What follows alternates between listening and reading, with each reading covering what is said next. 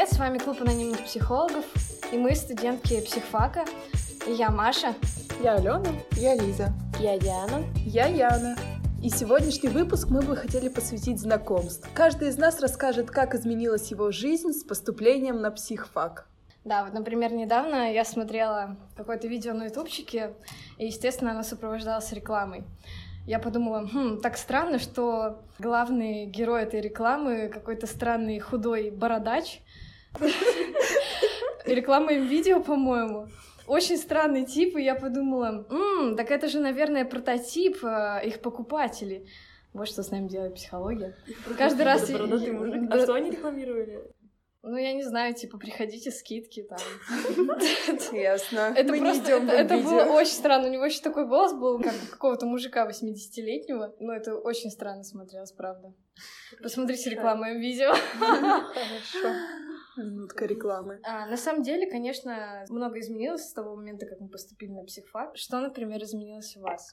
У нас в этом семестре появился такой предмет, как клиническая психология. И там нам показывали видео всяких людей, больных депрессией, бредом и так далее. И я вот смотрю и вижу, женщина говорит, что, внимание, к ней во сне сны — это переносы в другие миры. И к ней во сне приходят люди, и во сне можно умереть. И я вспоминаю, что моя подруга день назад мне говорила тоже. И ты думаешь, господи, да кругом один сумасшедший дом. Ты начинаешь везде узнавать сумасшедших, и себя видишь такой же.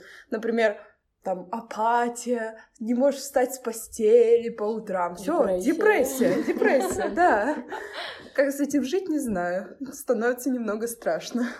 Да, у меня было то же самое после пары про обессивно-компульсивное расстройство, когда мы смотрели вот это видео из фильма, как он назывался, «Авиатор»? Короче, да, с Ди Каприо. Ну окей. И ты узнала себя. Я увидела, что у меня есть такие же навязчивые штуки, которые я постоянно делаю, особенно мне мешает это сейчас за рулем. В общем, у меня, например, такой прикол, что мне нужно 3 раза, например, посмотреть в одну сторону. Я не знаю, это вот реально навязчивая мысль, я не могу от этого отделаться. И когда я еду за рулем, это реально мешает, потому что мне прям одна часть меня, она просит меня посмотреть 3 раза в эту сторону, но с другой стороны, мне надо смотреть на дорогу. Я думаю, господи, все, мне, наверное, тоже надо вложиться в дурку или я не знаю куда. А это то, что не наступать на люки, типа, если наступишь на люк, будет несчастье. И ты как бы в это не веришь, но все равно стараешься обходить люки. Серьезно, это какая-то... Это начало бреда, да, это начало бреда. Не, ну просто еще когда на дороге, короче, какие-то, допустим, квадратики одного цвета, а другие более темные. Игра в лаву. Да, и ты ходишь, например, только по более темным, и тебе как будто страшно наступить на другие. Тоже как обсессия уже, по-моему. Я когда смотрела, как Ди Каприо постоянно мыл руки, и потом не мог открыть вот эту дверную ручку, я просто вспоминаю себя, у меня тоже какой-то фетиш на мытье рук, я не могу терпеть вообще, я не сяду за стол, я не возьму ничего грязными руками, и то же самое со мной происходит, когда я пытаюсь локтем эту дверь там открыть. Ты поэтому сейчас не съела пончик, потому что у тебя руки были грязные? Нет, я их помыла. Ну окей, это была минутка веселых историй. А вообще, на самом деле, что-то кардинально в вашей жизни поменялось? Ну, я думаю, что я начала намного сильнее анализировать людей вокруг, своих друзей, знакомых, родителей и себя саму тоже. И иногда это даже сложно остановить, ты просто начинаешь как будто все дальше и дальше размышлять, а почему он поступил так. Да, твоя семья становится своего рода испытуемыми, да. на которых ты думаешь... Сразу там психоанализ. Да. Что такое? Вот, это даже как будто немного навязчиво, потому что немного против моей воли происходит. Вот у меня это особенно проявляется, когда я думаю про то, что я сделала, там какие-то движения, там невербальное общение вообще. Мне прям страшно, и тоже какой-то страх появляется то, что тебя считывают еще кто-то, хотя, наверное, понимаешь, это только ты на самом деле, но боишься, что тебя раскроют. Кто-то поймет, о чем же ты подумала сейчас. Нет, на самом деле это все равно подсознательно считывается. Да. То есть я, кстати, после пар по беседе, что ли, я стала меньше всякие неуверенные позы принимать. Вот Вот я часто могла сидеть Да, вот так, я с тоже скрещенными иной раз за руками, собой да. замечаю это. И это реально сразу тебя в какую-то слабую позицию ставит. Вот я даже сейчас так сижу, и мне как-то... Я чувствую себя некомфортно. Мне кажется, это важно. Наверное, да. Так что это скорее Это плюс. когда, знаете, говорят, можно обмануть свой мозг. Допустим, если тебе очень грустно, ты должен как бы улыбаться, и мозг считывает. Взять карандаш в зубы. Не знаю, мне кажется, это не работает. По-моему, я смотрела какие-то исследования, это работает, но на супер маленький промежуток времени. Ну, типа там на несколько секунд, минут там в лабораторных условиях. А вот так по жизни.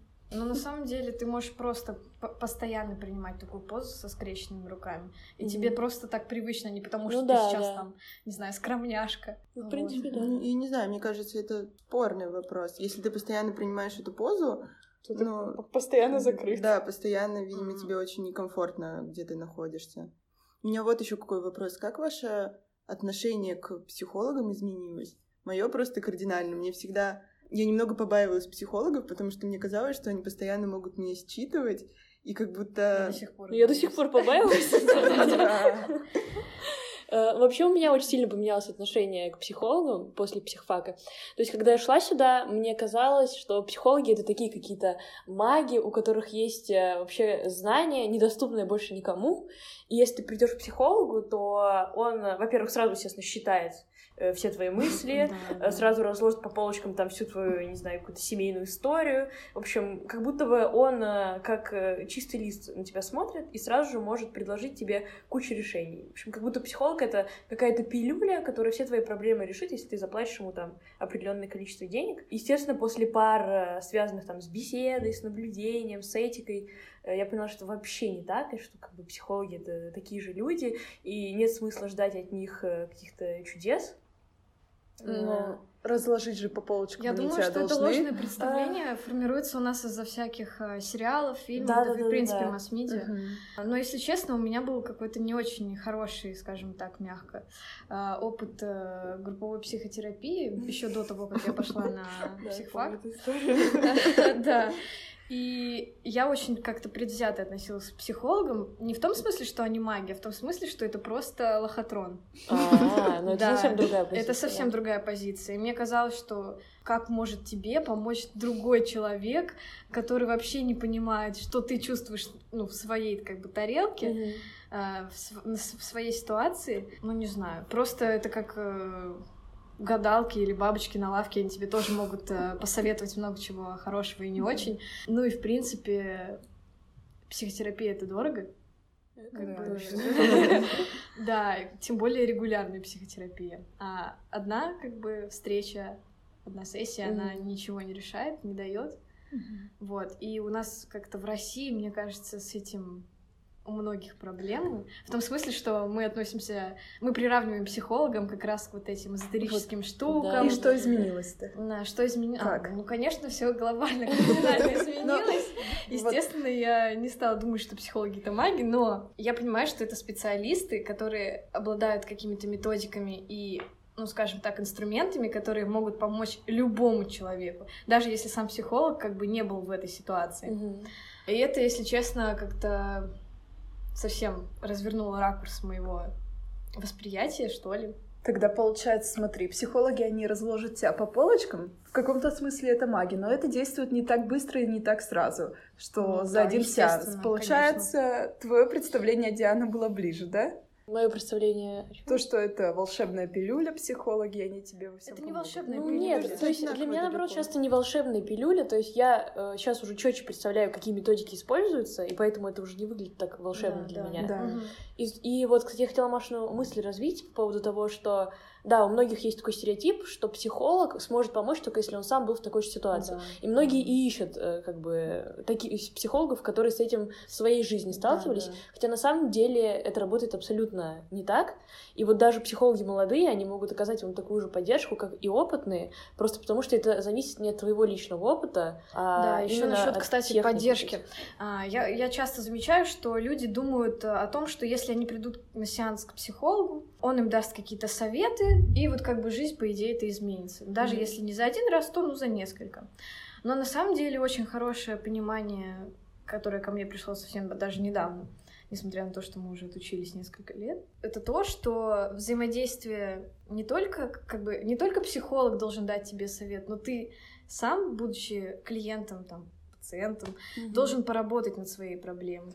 Вот, то есть не просто тебе там что-то наговорят, и ты такой, ну да, вы все верно говорите, а ты реально должен сам задуматься. Да. Именно поэтому как бы психологи берут, по сути, деньги, да? Ну, не только поэтому, конечно, но в том числе. Если я правильно помню, с курса беседы нам говорили, что психолог вообще не может давать советы. Он должен человека навести на то, что человек сам придет к решению. Таким образом, к чему мы пришли? Психолог поможет тебе разобраться в себе таким образом, что ты сам придешь к решению своей проблемы. Соответственно, это не маг, который тебе скажет решение проблемы, и все не будет таким простым. Но при этом это и не бабка-гадалка, которая, собственно, так же, как маг, говорит тебе все проблемы, но ты должен им поверить. Психологи, ну или, в принципе, психологи не дают советов. У нас был такой курс беседы, да, Диана уже об этом упоминала, и ты, Диана, вроде что-то еще хотела рассказать? Вообще вот этот курс, наверное, самое большое влияние пока на меня оказал, именно на мою жизнь, на то, как я воспринимаю людей.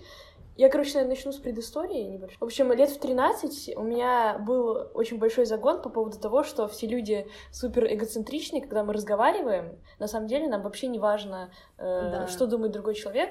И как бы вот именно в подростковом возрасте у меня всегда разговор строился так, что я, пока человек говорит, продумываю, что я скажу я. И то есть, по сути, мне важно только то, что скажу я, и я осознала, что всем остальным людям так же. И, в общем, я какое-то время загналась так, что я даже не понимала, зачем общаться. То есть я встречаюсь с людьми, я думаю только об этом, и я вижу, что всем интересно что-то свое, все перетягивают одеяло на себя, и как бы никому не важно, что ты вообще скажешь. И у меня было просто, тотальное разочарование, типа, в людях и вообще в общении. И, в общем, это было как-то страшный какой-то период. Но потом это все сгладилось со временем, и как бы сейчас иногда эта мысль у меня все равно возникает при общении, что, типа, вот все мы на самом деле эгоистичные, как бы смысл общения в том, чтобы себя показать, а не на других посмотреть, но уже не в такой форме. Но вот после курса беседы, когда вот мы прошли вот эти вот все техники активного слушания, когда мы начали как бы понимать вот какие вопросы задавать человеку, чтобы он лучше раскрылся, чтобы он как бы сам себя лучше понял, вообще все вот эти вот общения, оно как бы большую ценность получило. То есть вот мне теперь действительно интересно общаться с человеком и давать ему возможность высказаться. И то есть я не чувствую, что мы на самом деле такие супер эгоцентричные, просто действительно у нас мало возможностей.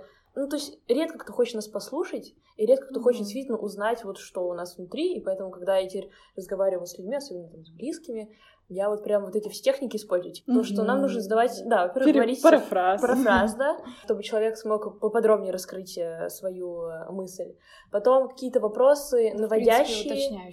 Уточняющие вопросы, потому что часто мы тоже вот не рассказываем какие-то детали, потому что думаем, что нас никому особо не интересно нас слушать. Когда задаешь уточняющие детали, ситуация вообще проясняется и гораздо больше и более интересно разговаривать с человеком. Невербалика про то, что... Извини, что я тебя перебью. Мне еще очень нравятся вопросы про эмоции. Для меня это было какое-то открытие своего рода. Да, это тоже. Когда тебя спрашивают, а что ты действительно чувствовал в этот момент, ты начинаешь вспоминать, что же это был за момент, и думаешь, наверное, это был гнев. А потом понимаешь, это был не гнев, а, допустим, какое-то отчаяние. Ты хотел достучаться. Или что. И ты уже совсем по-другому эту ситуацию пересматриваешь и думаешь, как можно это изменить. Да, иногда ты, бывает, не можешь понять свою эмоцию, и тогда тебе говорят, вот, к примеру, представь, вот на тебя как будто давит, например, рука. Потом какая рука? Женская, мужская? Ты говоришь, вот женщина как будто давит. Тогда ты начинаешь анализировать свою эмоцию через ассоциации, это тебе помогает. Тогда ты приходишь к сути эмоций, а потом к сути проблемы. Это тоже очень... Вы часто сейчас задумываетесь о своих эмоциях? Я не только задумываюсь, я с приходом психологии в мою жизнь стала рассказывать о своих эмоциях своим близким людям. То есть вот в момент гнева я говорю там маме или своей сестре, слушайте, вот я сейчас очень зла, пожалуйста, отойдите. То есть я должна это вслух сказать, чтобы мой мозг это как бы до конца понял. Это очень здорово, потому что у нас, как-то... Это классная техника саморегуляции, по сути. Даже не только саморегуляции. Иногда люди не совсем понимают то, что ты чувствуешь, а тебе кажется, что это настолько очевидно. И навык вот этого взаимодействия, что ты можешь людям объяснить, что ты чувствуешь, это действительно повышает качество общения. Ну да, так вот первое же, это получается принять свои эмоции и как бы не сдерживать их, как я понимаю, да? Но проблема в том, вот, когда... давать им право на существование. Но когда вот ты принял свои эмоции, да, вот чего мне лично не хватает, это того, что вот ты принял эмоции, а что дальше? Нам не говорят, как вот с этим именно бороться. Я думаю, что все будет все впереди. Все впереди, да. Но уже хочется, конечно, это знать сейчас, потому что ты можешь определить причину, симптом, но что с этим делать еще пока не особо представляешь. Более того, когда ты осознаешь, что ты имеешь право на какие-то эмоциональные всплески, будучи аж психологом, магом, волшебником, то ты четче осознаешь, что и другие люди уж подавно имеют на это право. Это точно. То есть когда ты позволяешь им это сделать. Ничего. Когда я тоже разрешаю испытывать какую-то эмоцию и вот озвучивать это, например, там вот я говорю с мамой, она мне говорит что-нибудь. Она не чувствует, что это так неприятно мне, а для меня это вообще просто ужасно. Я ей говорю, вот сейчас мне так неприятно вообще было это услышать, как бы. Я, например, не хочу дальше это продолжать. И когда в другой раз я слышу от какого-нибудь человека что-то подобное, мне гораздо проще это принять, потому что у меня не возникает такого типа, ну я же терплю, когда мне это говорят, пускай и он потерпит вот сейчас, что ему неприятно. Это, знаете, это уважение личных границ, как я думаю. Ты предупреждаешь человека о том, что вот тебе сейчас плохо, ты можешь разозлиться и нарушить его границу, и, соответственно, он понимает, что сейчас твою личную границу он точно не пойдет, не переступит эту границу. Да, это об этом. Какая-то чуткость к другим появилась, и, не знаю, правила общения, они как-то стали выше для нас, и мы теперь знаем, когда лучше что-то сказать, когда нет, когда нас хотят выслушать, когда хотят только про себя сказать. И правда, начинаешь еще больше ценить людей, которые готовы тебя выслушать, и вот ты считаешь их, наверное, какими-то настоящими друзьями или семья, которая заинтересована в тебе. Это прям ценно найти таких людей. Вообще же, когда психолог с клиентом общается, личность же психолога совсем стирается, получается. Это правда. И мне кажется, люди сюда идут, которые и становятся потом психологи, это люди, которые способны отдавать все время.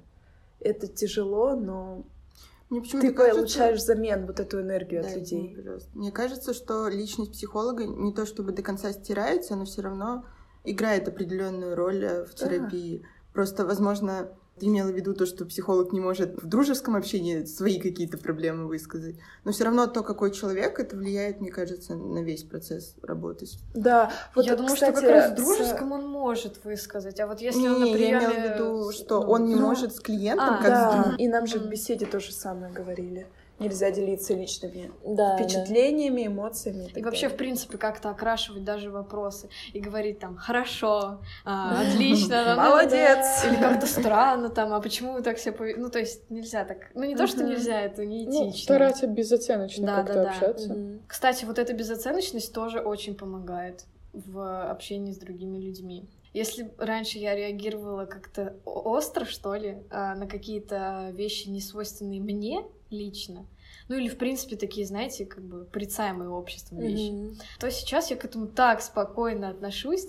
Может быть, это, в принципе, из-за того, что как повзрослеем, там, да, как-то больше всего вокруг происходит, и ты уже спокойно относишься к каким-то из ряда вон ситуациям. Но я сейчас нацелена даже не на то, чтобы там как-то удивиться, а я сразу думаю, а как же здесь можно порешать эту ситуацию, как же выйти из этого... Вот, нам за вот те курсы, которые у нас прошли, нам рассказали, как вот определить причину, что с человеком. Но что с этой причиной делать дальше, мы же не даем советов. Но как вывести человека к решению, я не сильно понимаю, потому что даже вот анализируя себя, я понимаю некоторые причины своих конфликтов, проблем, ну и вообще, что у меня происходит внутри, но как с этим взаимодействовать, принимая это, я не знаю. И не знаю, может, вы чем-нибудь поделитесь? Тут вопрос того, что, наверное, все равно до конца мы сами себе помочь не можем. И нам, даже на первом курсе сказали, что если вы пришли сюда, чтобы понять себя, то вам надо не на психолога учиться, а пойти к психологу. Вот даже если клиент определил свою проблему вместе с тобой, Но что делать с этой проблемой дальше? Это нам говорят, а это психоанализ. А что делать в это вы узнаете психоанализе? на 3-м курсе. Да, кажется, во-первых, я потом думаю, что это будет дальнейший этап нашей учебы, а во-вторых, точно знаю, что хороший психолог определяется не путем там активного слушания, дачи каких-то рекомендаций и так далее, а объемом работы, которую он проводит без клиента, то есть обдумывая как раз вот первопричины вот тех событий, которые привели клиента. А что дальше к с своему этими первопричинами делать? Нет, ну не только первопричины. Я думаю, что там, во-первых, позже расскажут, но, во-вторых, вот этот анализ не во время Общение с сессии, да, не во время общения с клиентом, а уже после, если честно, я забыла просто, как это называется, там есть какой-то термин. Вот, но именно он, как сказать, определяет хороший показатель. Вот. Ну да. Это вот также из курса беседы. Мне запомнился случай, когда нам рассказывали, что семья приходит и говорит: вот, наша дочка ворует. Что делать? Это очень интересно. Я не было. помню. Как называлась Вот. эта Семейная карта. Семейная карта, да. Наша дочка ворует. Что с этим делать? Начинают разбирать. Вот, отец работает в полиции. Соответственно, а мать не работает. У матери есть бабушка, которая живет с ними. Она постоянно пилит мать за то, что та с отцом, который там пьет, и у них из-за того, что бабушка пилит мать, у матери с отцом отношения не ладятся. Все это отражается, конечно же, на детях. Дочка это видит, она один раз нечаянно забирает там что-нибудь из магазина. Все, папа полицейский, спасает семью, мама видит в папе героя, родители мирятся, все хорошо, дочка счастлива. Да, и нужно потом... еще уточнить, что есть у этого отца там брат, который сидит в тюрьме. Да. И что, естественно, девочку, сказать, обвиняют в преемственности этого как раз гена воровства. Да, гены здесь оказываются вообще бесполезны. И вот девочка ворует еще раз, опять семья мирится и так далее. Соответственно, что нужно? Просто наладить отношения между отцом и матерью, и тогда дочь перестанет воровать. И, собственно, определение причины, возможно, в этом и есть главное, потому что изначально казалось совсем другое. Да, во всяком случае, это анализ. Это, ну, как сказать, это же не просто ты сидишь там, слушаешь, киваешь. И в целом вот с этим примером вы видите, что... Психология, если вы любите детективы, активным слушанием заниматься, тогда это место для вас, и клуб анонимных психологов для вас. Поэтому, надеюсь, вы послушаете наш следующий подкаст, который выйдет очень скоро, и мы будем ждать вас. Все, всем пока! Вы можете найти нас в Telegram, Castbox и Apple Podcasts. А также подписывайтесь на наш Инстаграм, ссылка в описании, и оставляйте комментарии. Мы будем очень рады увидеть вас там. Пишите, как вы относитесь к психологам, задавайте свои вопросы, мы постараемся на все ответить. Всем пока! Пока!